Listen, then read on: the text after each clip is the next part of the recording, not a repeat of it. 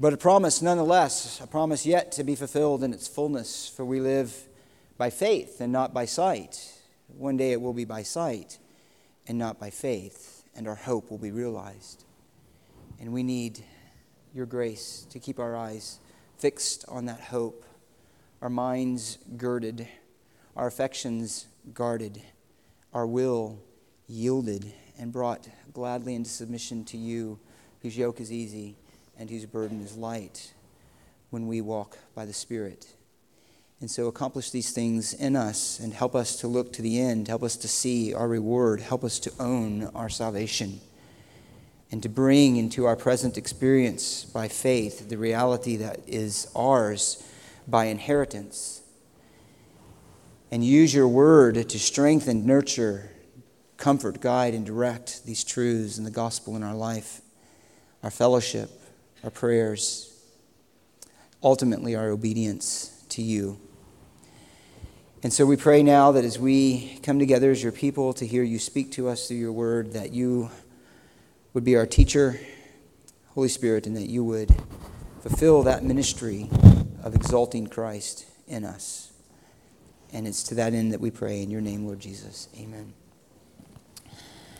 Well, open up your Bibles, if you will, to Revelation chapter 2. We're coming back. We had a few weeks break, but we are back in Revelation chapter 2 as we consider the message of the risen Christ to the seven churches. The seven churches which stand as historical churches, real letters to real churches, to real people with real situations that they are dealing with and living in, and yet churches that also stand representatively to the kind of struggles, temptations, joys, hopes, and triumphs that mark God's people throughout all of the ages. And that is the overall import of this message to the seven churches. We have already noted several of them, 3 of them to be exact. We noted the church at Ephesus, where Christ spoke to them and commended them for many great things, their commitment to doctrine. But he rebuked them because though they started in love, they did not end in love. They were, in fact, waning in their love and had become legalists rather than loved devotees of Christ in spirit and in truth. We looked at the message to Smyrna, which was one of the 2 churches that did not come with a condemnation, and we saw their faithfulness to hold fast to those things that they had been brought to believe, namely in Christ. And persecution did not sway them, it did not break them, but they held fast under God's sovereign hand in faithfulness to the gospel. And then we looked at the message to the church at Pergamum, and we saw there that they too had things that Christ commended to them, and yet they had a sin as well. They were compromising with false doctrine. They were compromising with that which was not faithful to Christ. The teaching, he says, of Balaam, who kept teaching Balak to put a stumbling block before the sons of Israel. And so we come now to the 4th church, the church of Thyatira. All intents and purposes fallen into a sin distinct and yet similar to that of Pergamum, and Christ needs to address them in the familiar form that he has with the other churches, to call them back to faithfulness and to call them back to holiness. And they stand then as an example, again, like other churches, with the temptation that has faced God's people throughout the ages and will to the end. In fact, it will not be alleviated, but it will be a temptation that only increases as the age moves on towards its completion, to the completion of God's purposes in this world. And that is the temptation to compromise, to fall into the error of tolerating those things which Christ hates, to be slow to deal with sin or error, to be slow to hold fast to the truth when it's under attack, to tend to live at a superficial level of existence, a superficial level of attachment to Christ. Or to fall into that error of thinking that the good outweighs the bad, and so therefore whatever we have that would be commended by Christ excuses what would dishonor Christ, and that somehow it'll work out in the end. None of those things are true. They are not true either of the church or of us as individuals. And yet, that is a situation that has often plagued the church. We have in our day many examples of this, certainly in a time and an era where doctrine is diminished, where holiness is not taken very seriously, And there is an abuse, really, of the grace of God, and an abuse particularly of the love of God. And that's not unsimilar, at least in part, to what was going on at the church of Thyatira. We have many examples of this, but one that will serve our purpose as well this morning is in 1 Corinthians 5. You don't have to turn there, I'm just going to mention it. You're familiar with this passage. Paul is writing to the church at Corinth, who lived in a wicked society and was known for its tendency to adopt the patterns and thinking of the society out of which, and the culture out of which they had been saved. And so much of the letters of Corinthians, beyond answering questions, are dealing with sin. One momentous part of God doing that through the Apostle Paul comes in 1 Corinthians chapter 5, where there is immorality among the church. And he says, immorality of such a kind that does not even exist among the Gentiles, that someone has his father's wife, most likely a sexual relationship between a member of the church and his mother-in-law, a father's second wife. And rather than confronting this sin, which was grievous to the church and dangerous to her testimony and to her spiritual life and vitality, he says, rather, while supposedly thinking that they were in some state of humility and showing grace and extending mercy and compassion and love to this sinning member, the rebuke is this, that you have become arrogant and you have not mourned instead about the one who has done this deed. And so Paul has to take action into his own hands, and he hands this person over to Satan that they would be taught not to sin. And he says that so that their spirit may be saved, essentially on the day of judgment. And he then gives this warning, clean out the old leaven so that you may be a new lump. Clean out the old leaven, because leaven here be representing sin, if not dealt with, will affect the whole church. He says, do you not know that a little leaven leavens the whole lump? Do you not know that sin left undealt with is going to have a corrupting influence on the rest of God's people? Do you not know that error that is allowed to come into the church is going to have a corrupting and a perverting influence on the testimony of the church to the world and on the gospel itself? Which is why he gave the warning to Timothy, which we've mentioned in the past in 1 Timothy 4. Pay close attention to your teaching and to your doctrine, for by doing this you ensure salvation for yourself and for those who hear you.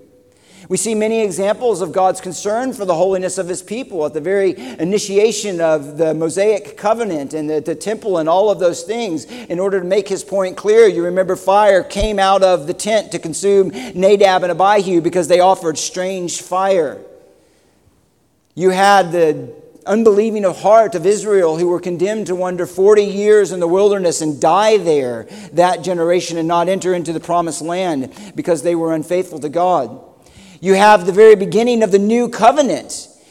And you have God making a point in Acts chapter 5 with Ananias and Sapphira by causing them both to drop dead because they were dishonest before the church and particularly lying to the Holy Spirit. And it says great fear came over the people.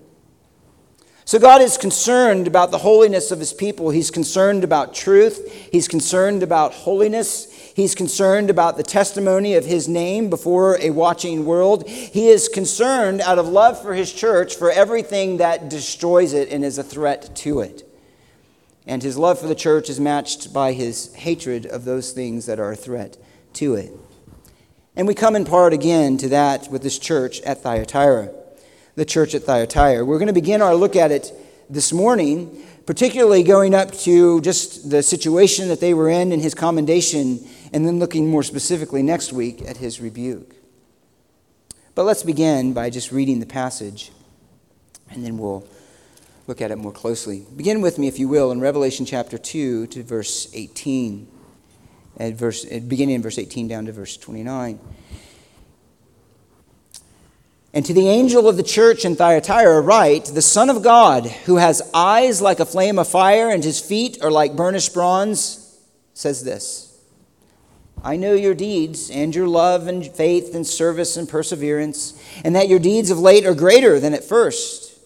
But I have this against you, that you tolerate the woman Jezebel, who calls herself a prophetess, and she teaches and leads my bondservants astray, so that they may commit acts of immorality and eat things sacrificed to idols. I gave her time to repent, and she does not want to repent of her immorality. Behold, I will throw her on a bed of sickness, and those who commit adultery with her into great tribulation, unless they repent of her deeds. And I will kill her children with pestilence. And all the churches will know that I am he who searches the minds and the hearts, and I will give to each one of you according to your deeds. But I say to you, the rest who are in Thyatira, who do not hold to this teaching, and who have not known the deep things of Satan, as they call them, I place no other burden on you. Nevertheless, what you have, hold fast until I come. He who overcomes, and he who keeps my deeds until the end, to him I will give authority over the nations, and he shall rule them with a rod of iron, and as the vessels of the potter are broken to pieces, as I also have received authority from my Father. And I will give him the morning star, and he who has ears to hear, let him hear what the Spirit says to the churches. And that is the message then of Christ to the church at Thyatira, who is known by this error that is going to be confronted by the Lord, that they tolerate wrong doctrine. They tolerate wrong doctrine. They tolerate wrong doctrine in the essence of its error, and they tolerate wrong doctrine in its fruit and its compromise with the culture around them. They lack both truth and holiness among them, and they do not confront it. And so he needs to address it. Well, let's begin by understanding who he is addressing. And we'll start then with the context of the church. Who is the church at Thyatira? What is their situation? He says in verse 18, to the angel of the church in Thyatira write. Now, interestingly, this church, though it is the longest of all of the addresses by the risen Christ, is in reality one of the most insignificant of all of the cities and of the lands. It's not a major center of either political importance, like Ephesus, or even like Smyrna or like Pergamum. It's rather unknown in that sense. In fact, there is the least information about this church than any of the churches, the least historical information, because it was not particularly significant. And yet here it is that Christ addresses them, and while the city itself may not have been significant, his message to them is. And though it is not historically significant, it was prominent, or at least well known, for this one fact, namely that it was an important military garrison and holdout protecting a very important stretch of land within Asia Minor. So what's just a general history then of this land? Well, although a city probably existed there prior to this, it really is generally understood to have been formed or built up or to enter into its period of significance under the general name as Seleucus I. This is one of the generals who succeeded Alexander the Great. And as noted, it stands in a land. I don't know if we have the slide that comes up here. The pictures help.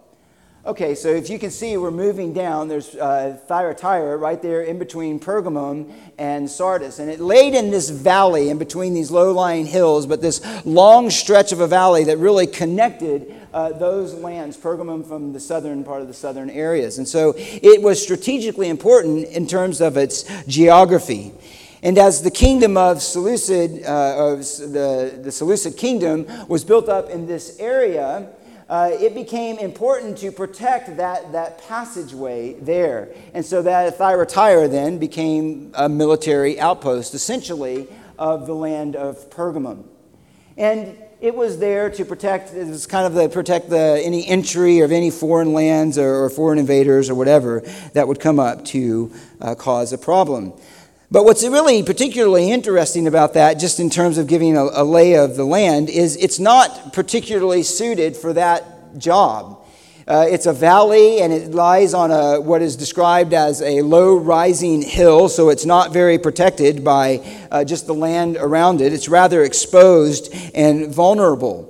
But it is for that reason as well that it actually became known for the fighting spirit and the tenacity of the soldiers who were stationed there, because they fought to the end. And indeed, they had to because of the importance of its position. Eventually, the city, however, summarizing all of it, was overtaken by the Romans about 190 BC. And it was at that point that it became part of the kingdom of Pergamum and a part of the general province of the Roman Empire in Asia. And later, when the Roman Empire began to grow in its strength and the Pax Romana, which is the peace of Rome, began to spread and have greater stability in the land, its role as a garrison, as a military outpost, became less important. And it really became then a center that came to know, or a city that came to know a lot of prosperity in terms of its economy. It was particularly known for its many guilds, which according to one ancient inscription included this, I quote, wool workers, linen workers, makers of outer garments, dyers, leather workers, tanners, potters, bakers, slave dealers, and bronzesmiths, and so on. In other words, it was a place where there were a lot of trades and a lot of material went out from this growing and burgeoning center of economic prosperity and importance in that region. And in fact, also, this was contributed to by its location because it was really a communication center. Again, a lot of traffic traveled through there. There was a significant road that traveled through there with people passing up to the north and the south, particularly regions there of Asia Minor. There's a railroad that runs right through the middle of it now, which is important in connecting those same lands. But because of that, many people passed through it, and goods and trade could come and go. And it knew from that, again, a rather explosive growth in its economy. And in fact, this growth really took place, and it started taking place not long before this letter that was written by the Apostle John near at the end of the first century. And in fact, the city itself, just as a side note, would have kind of come out of historical significance after the second century. So it was really just like a bright star that was there for a little bit of time.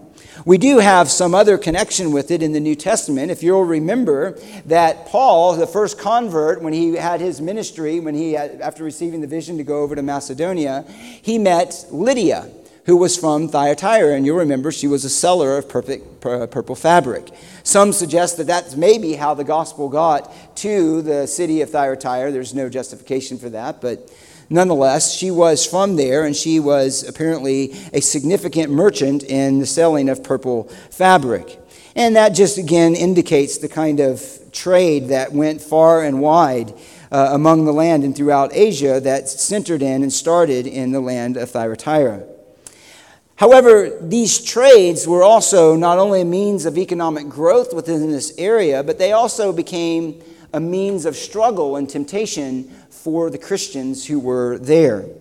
These guilds, in fact, are noted by their religious practices, and it's often pointed out that these guilds were often associated with the worship of some deity. And so therefore, to be a part of a trade and to be a part of a guild, which was essential to a person's economic connections within that culture, was a temptation. It was often to have to participate in idolatrous practices, those things that would have caused them to commit sin, essentially. One noted this: membership in a guild was compulsory if one wanted to hold a position. And so here was the problem, and I think this quote is up there. Guild members, one says, were expected to attend the guild festivals and to eat food, part of which had been offered to the tutelary deity, which was acknowledged as being on the table as a gift from the god. At the end of the feast, grossly immoral activities would commence. Another said this: the pressure on the Christians to participate in the idolatrous life of the people was probably linked to the guilds, for their feasts were at the heart of the social and commercial life of the city. And so that really is going to form the background of Christ's instruction to them. So here you were, this small church in this rather insignificant town, but it was one that was beginning to grow in its influence and its significance in terms of wealth and its commercial opportunities. And yet there was this catch. It was associated, much of this trade and these opportunities were associated with idolatrous worship. And so there it was. What do we do with our Christian testimony?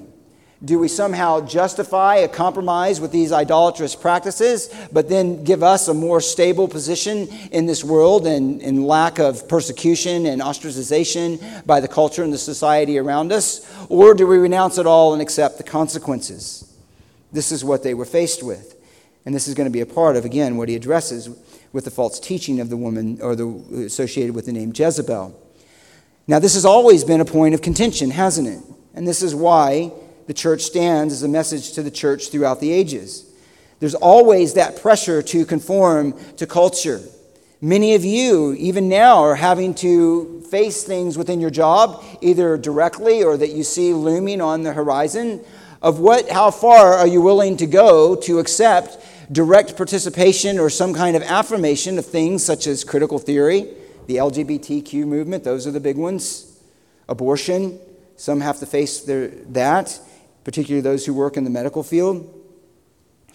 The church has never been exempt for this. We live in a culture that's influenced by sin, and very often the life of the Christian living in this world, though not of this world, is faced with those kind of choices. Do I keep my job, or do I make a little compromise somewhere? Do I keep the favor of the culture around me, particularly maybe even to win the witness and seem winsome and likable to them? Or do I risk their censure and their ridicule in order to stay faithful to the truth? Those are always the questions that face the church. It's the questions that faced these brethren at this time. And of course then, as many of the cities, and of course as it was connected to the guilds, it came with a religious and cultural environment that stood in opposition to the message of Christ. Let me just briefly note that. As I mentioned earlier, it's not really well established, the history, and so there's not a whole lot of information historically that can be found. And a lot of the information that comes actually comes from coinage and images on the coinage from that area, which, as a little side note, really doesn't show up until around 50 AD, so in the first century, and that really marked that it was changing from a military outpost to an economic center. But as it did, and as that change came, it came with the recognition of its commitment to the gods that it associated with. One said this, speaking of its primary god, the divine guardian of the city was the conquering hero Trimenus, usually depicted on horseback with a battle axe over his shoulder. I think, do we have the picture of you put up there? Those are some coins or some images of the coins. The hero there you see him with a battle axe. He was on a horse, and that connected to its history again as a military outpost. He became sort of the figurehead deity, if you will, for the city of Thyatira.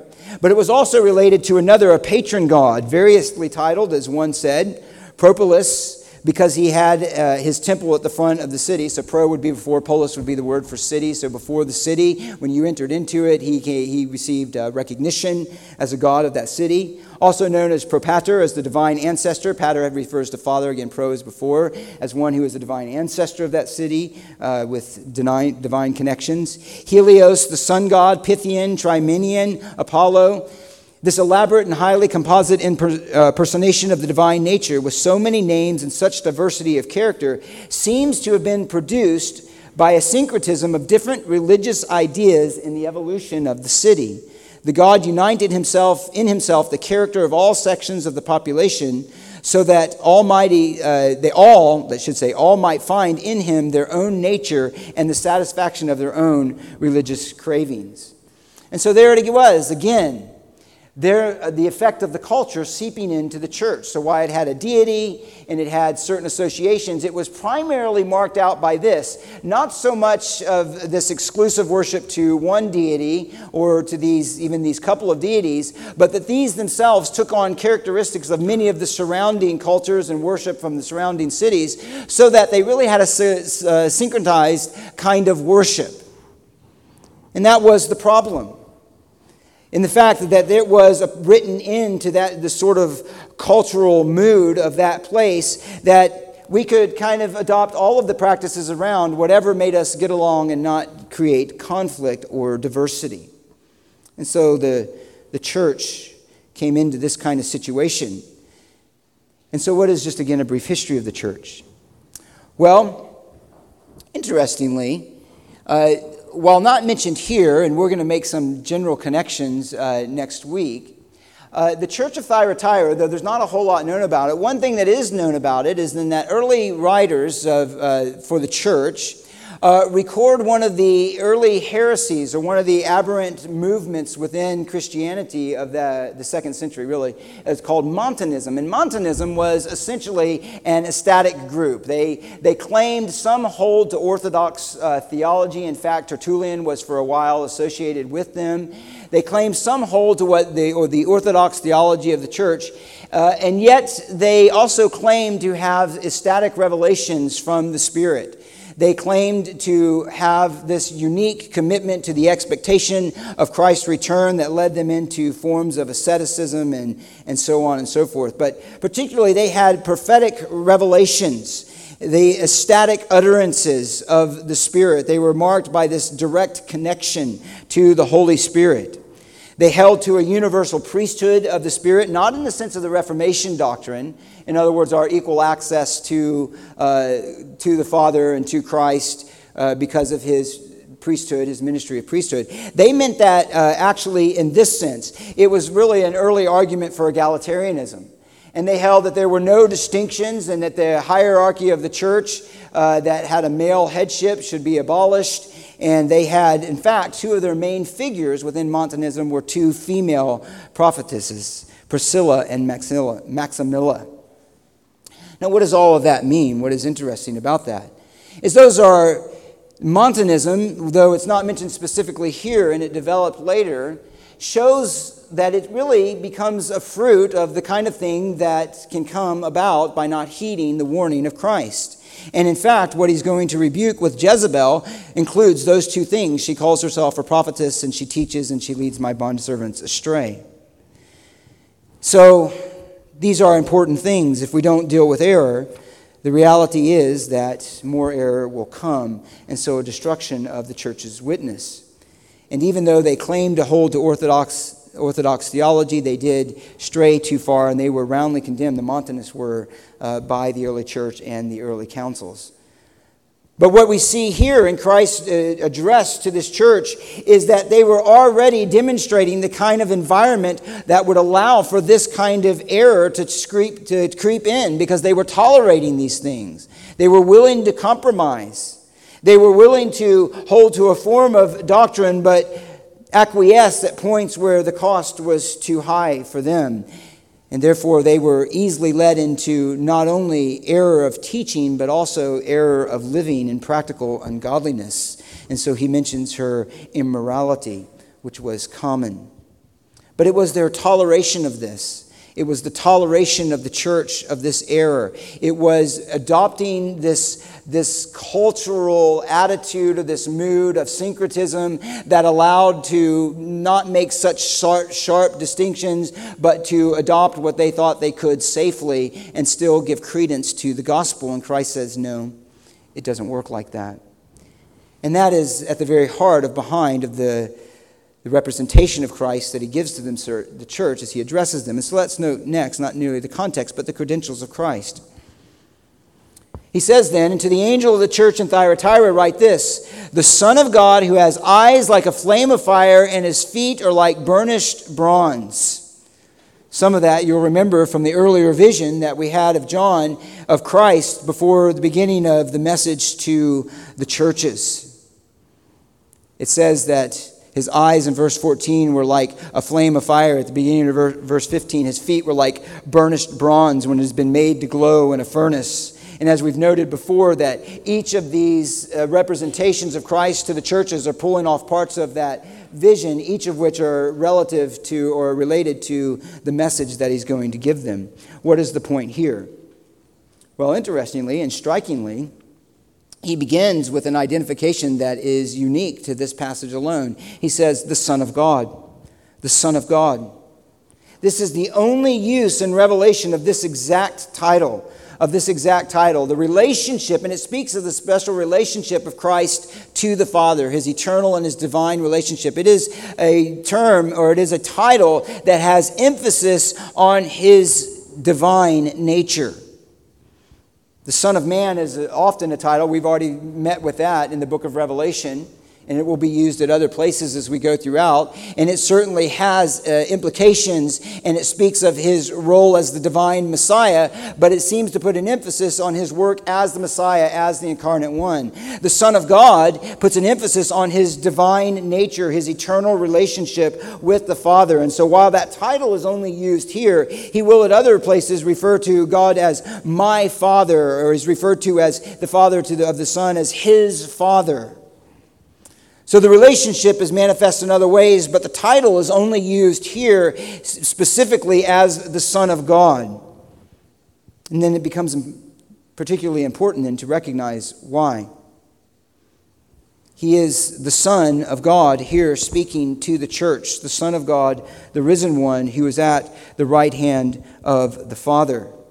He is the Son of God in that title already established by John, the writer of Revelation, in his gospel, which was one of the key themes. You'll remember at the very beginning, Nathanael, you are the Son of God. And the other disciples, you are the Son of God. And throughout the whole of John's gospel, he's emphasizing that Christ is the Son of God. And the Son of God is that eternal Word made flesh. He's continually emphasizing the divine nature. And that's the tension and the conflict with the religious culture that we see throughout the Gospel of John. And particularly, he says in chapter 20, verse 31, you're familiar with, was the very point of his writing. He says, these things I have written to you so that you may know that Jesus Christ is exactly who I've been revealing him to be in the testimony of the gospel. He says, these things have been written so that you may believe that Jesus is the Christ, the Son of God, and that believing you may have life in his name. That was the very point of the gospel, is to establish this title as inherent to the nature of the Messiah, that he is not only the one who would die on the cross, but he is the one who would do so as the eternal Son of God. And here he is then addressing them. Now, why is that significant? Well, it's significant for many reasons. One is just because, again, of the very context of the church. While they weren't as steeped in all of the intensity of the emperor cultist worship, the Roman cult worship, as some of the other cities, because they weren't as politically important, it was still a presence who was there. But even more so, the gods that stood over them as a part of the identity of their city and of their worship often took on the claim, Son of God. The Roman emperor, Augustus, first noted that to himself, that he was a deified, earthly representation of the gods, the Son of God. They often saw that on coins and a part of their religious worship of those related as well to Zeus. And so this stands as direct conflict to them. He says, no, in contrast to all of this temptation to synchronize, to compromise, the one who is speaking to you, who is going to call you back to obedience, is the Son of God, the only Son of God, the true Son of God. It would become significant as well to them to realize that, even as he'll mention the influence of Satan later in this letter, they have known the deep things of Satan. The Son of God is the one, as John has already said in his gospel, who came to destroy the works of the devil. It is a title that relates to his deity, to his eternal nature. It is a title that relates to his conquering the works of Satan, which is going to be particularly significant as the prophecy moves on and we see the power of Satan rise. And the one who would defeat him is going to be none other than the Son of God. To be on his side is to be on the right side, to be outside of him, and to disobey him is to be on the wrong side and on the side of judgment. And interestingly, when he says in 1 John chapter 3, verse 8, the Son of God appeared for this purpose, to destroy the works of the devil. It is to destroy the works of the devil in totality, not only to destroy the works of the devil in the persecution he's going to bring, but more particularly into that context, the works of the devil that lead into sin, the works of the devil that distort the truth, the works of the devil that bring in error and ungodliness into his church. Christ came to destroy all of that. He came to destroy all of that. But most significantly, it is the title that reminds them that in the Son of God, because he destroys the works of the devil, he is the one who will overcome. He's the one who will overcome. As a matter of fact, again in 1 John chapter 5, he says this, who is the one who overcomes the world, but he who believes that Jesus is the Son of God. They would have known of that. Who is the one who overcomes is the one who believes that Jesus is the Son of God, who believes the testimony that God has given towards his Son. In verse 11, the testimony is this, that God has given us eternal life, and this life is in his Son. He who has the Son has life. He who does not have the Son of God does not have life. But even more significant in that is to say that the Son of God is the one not only who destroys the works of the devil, not only the one in whom his people overcome, but he is more particularly the Son of God who is the true King who will break the power of the nations. If you look back at the end of the message, we'll cover it more next week. He alludes to Psalm 2 in verse 26. I will give him authority over the nations. Verse 27, he will rule them with a rod of iron. Unmistakably then in this title, he is anticipating that promise and identifying himself with the Son who will destroy the rebellion of the nations against God. The very rebellion, again, and destruction that is going to be unfolded throughout the whole entire book of Revelation. You remember this in Psalm chapter 2. Let me remind you. I will surely tell of the decree of the Lord. He said to me, you are my son. Today I have begotten you. Ask of me, and I will give you the nations as your inheritance and the very ends of the earth as your possessions. You shall break them with a rod of iron. You shall shatter them like earthenware. Now therefore, O king, show discernment. Take warning, O judges of the earth. Worship the Lord in reverence and rejoice with trembling. Do homage to the Son, that he not become angry and you perish in the way. For his wrath may soon be kindled. And how blessed are all of those who take refuge in him. When he introduces himself as the Son of God, he is the one who is eternally related to the Father. He is the one who came to destroy the works of the devil. He is the one through whom his people will overcome. And he is the one who establishes himself as the King, the one to whom all the kingdoms of the earth have been given, and he will rule over them with a rod of iron. He is the victor. He is the King. He is the only God to be kept distinct from everything else that would claim any kind of allegiance from his people. That's the point. He is the Son of God who is speaking to you with all divine authority and all divine glory, the one who is truly has all divine power and will accomplish his purposes, and the one who alone is to be worshipped, the one who alone is to be believed, the one who alone can deliver his people. He is the Son of God. And he says he is the Son of God who has eyes like a flame of fire. And again, he's picking up on the vision earlier. Now in his resurrected glory, the full magnificence of his divine nature in his omniscience and his power to judge is pictured here in eyes like a flame of fire. It is a piercing knowledge. It is a piercing knowledge. It is a knowledge where he says, I know not only your deeds that are good, but I know those that are sinful. And I will hold you to account for them. And they particularly then has emphasis on a knowledge that will bring judgment. And that really is the theme. As a matter of fact, he uses this one other time in Revelation in verse 12 of chapter 19. As Christ is returning to judge, he who is faithful and true and in righteousness he judges and wages war. Verse 12, and his eyes are a flame of fire, and on his head are many diadems. His eyes are a flame of fire. His judgment will not be remiss.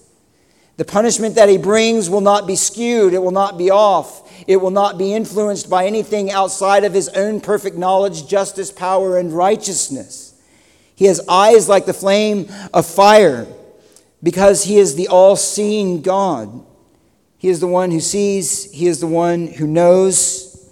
He is the one who will give to each according to their deeds.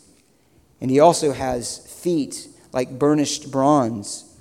This speaks here, he's communicating his kingly authority. Again, to trample down his enemies, his unchallenged authority, his unchallenged kingship, his unchallenged power. And again, it harks back, as we mentioned before in chapter 1, to the book of Daniel, chapter 10, verse 6. Don't turn there. It's part of the vision of the heavenly being that Daniel saw in verse 6. His body was like beryl. His face had the appearance of lightning. His eyes were like flaming torches. His arms and feet like the gleam of polished bronze, and the sound of his words like the sound of a tumult.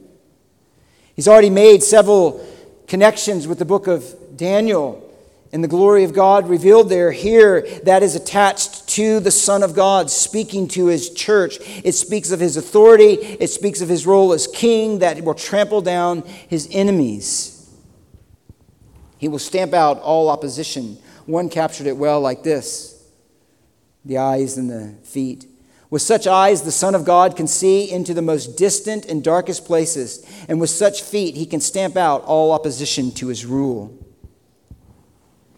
And there's really the idea there that God always is calling his people and saying, if Jesus to his church is saying, do not fear them who can kill the body, but fear him who can kill the body and soul in hell. The prophets who say often to Israel, why do you fear man whose breath is in his mouth? Fear God who rules over the nations.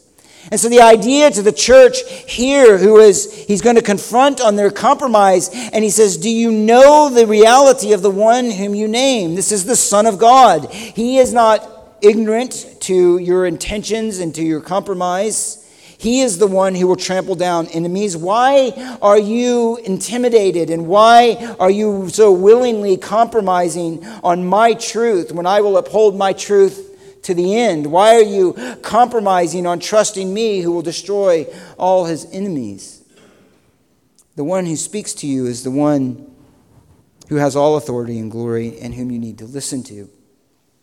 And then he goes thirdly to commend them. And that's really one of the fascinating and wonderful parts of all of these addresses to the churches. He begins in verse 19 with this theme of the glory of Christ, ready to judge, the king who is ready to destroy his enemies, the one with all authority who is ready to uphold righteousness and justice on all of the earth. And you're ready for this explosion of the judgment of Christ, and yet he begins with commendation.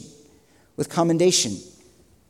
He knows the rebuke that is coming. He knows their sin. He knows what he has against them. He knows where they are failing him. And yet, he addresses them first with a word of encouragement. With a word of encouragement. And it's really helpful for us to notice this up front. And it's helpful for us to observe the way that Christ speaks to his churches. It's an example for us. Namely, that we treat one another in that way. When we confront sin, that we are made sure that we also are careful to encourage what is good and what we see in one another.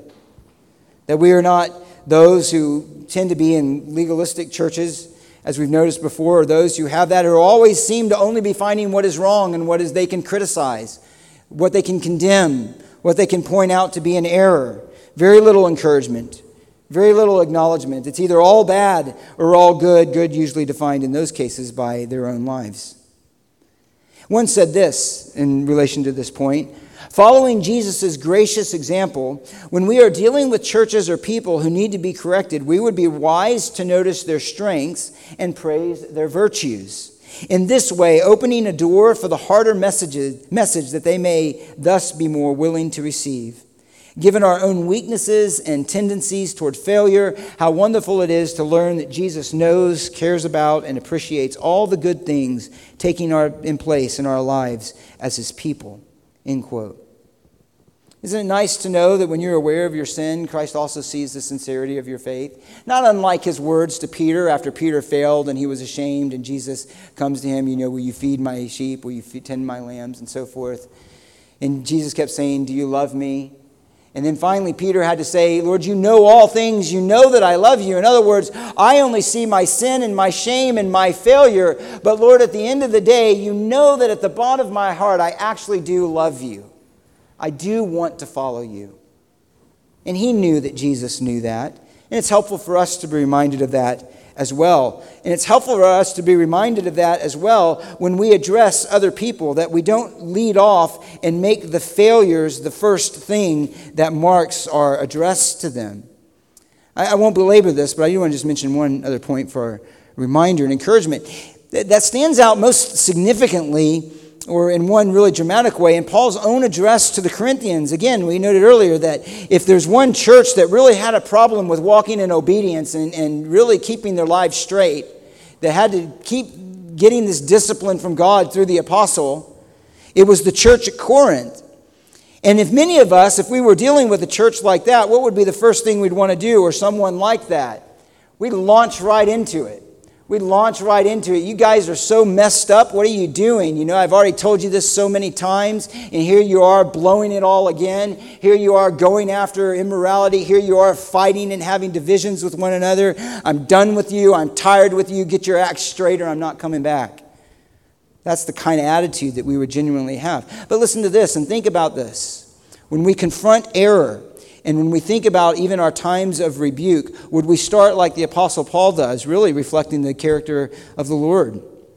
He says this to the church of God at Corinth: those who have been sanctified in Christ Jesus, saints by calling, with all who in every place call on the name of our Lord Jesus Christ. Grace to you and peace from God our Father and the Lord Jesus Christ. I thank my God always concerning you for the grace of God which was given you in Christ Jesus, that in everything you were enriched in him in all speech and knowledge, even as the testimony concerning Christ was confirmed in you. You're not lacking in anything, awaiting eagerly the revelation of our Lord Jesus Christ, who will confirm you to the end, blameless in the day of our Lord Jesus Christ. God is faithful, through whom you were called into fellowship with his Son, Jesus Christ our Lord. And then he launches into divisions. Then he launches into the need to address error.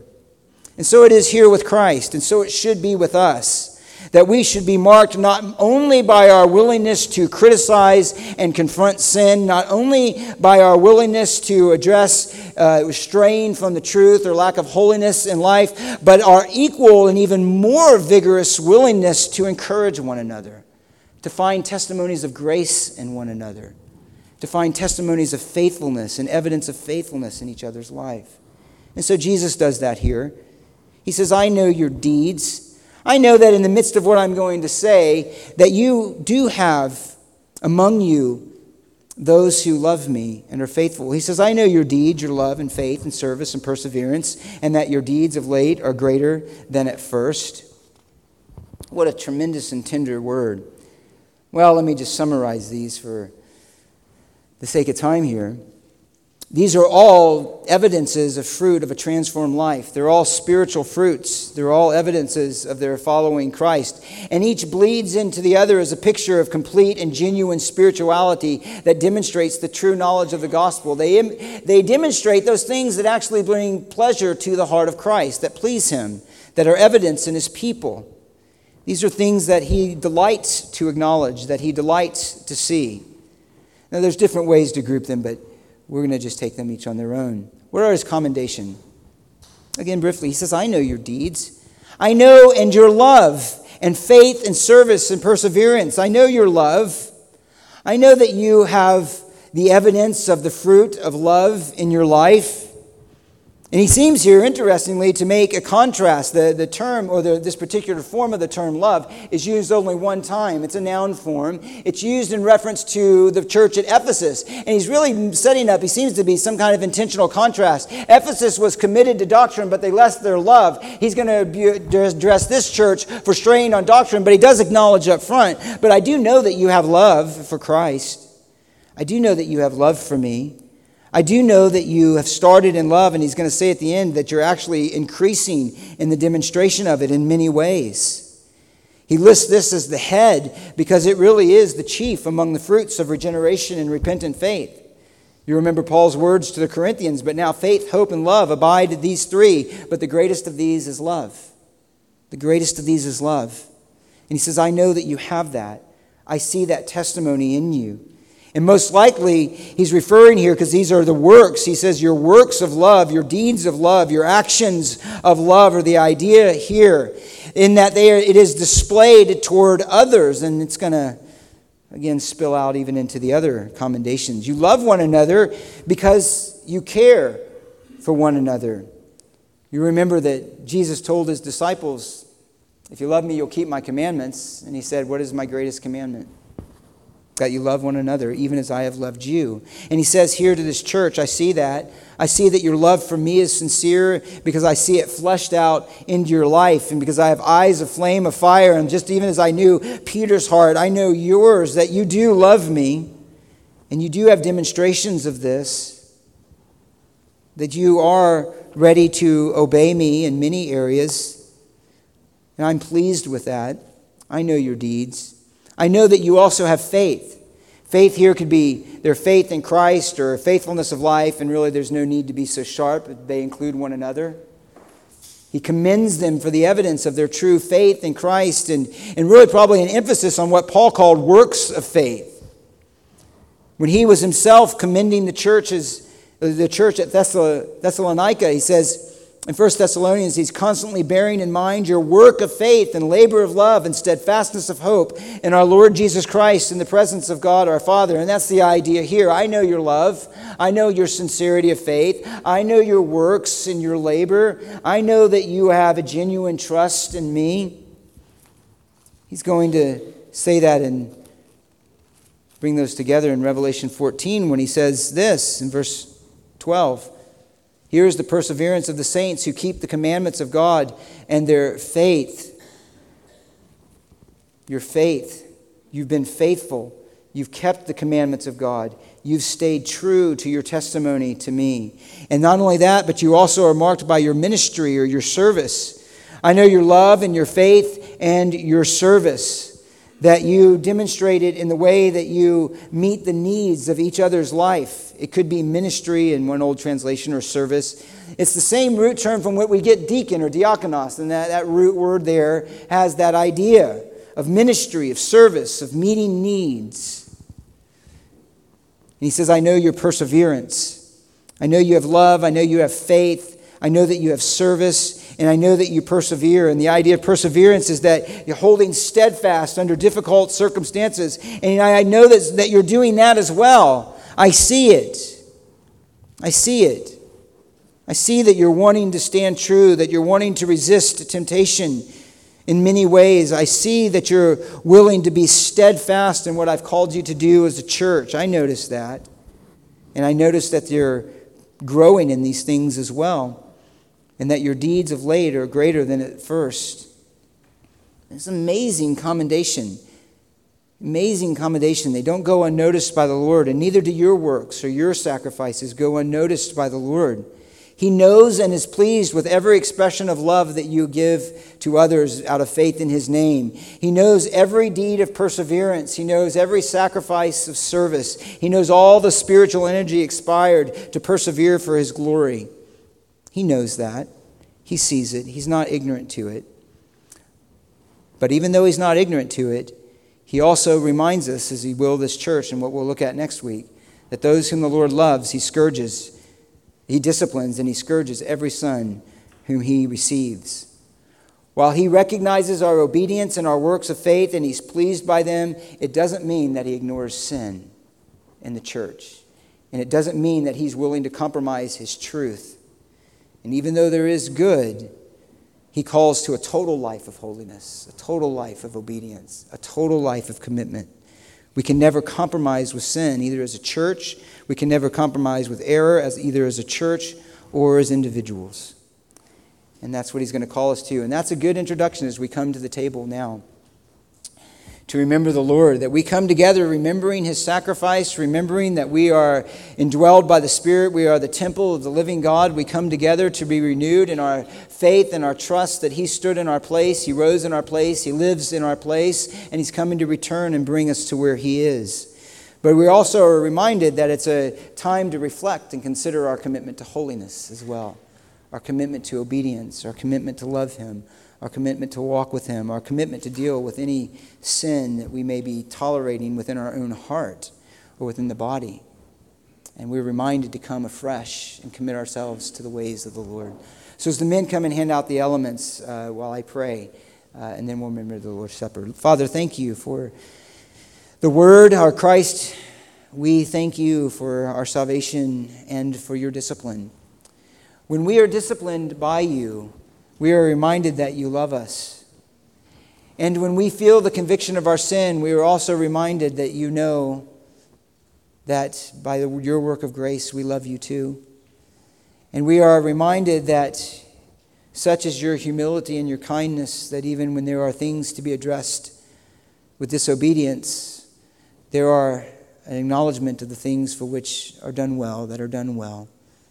What a tender and humble Savior You are. Indeed, that's what You said. You are gentle and humble in heart. May we reflect Your character to one another.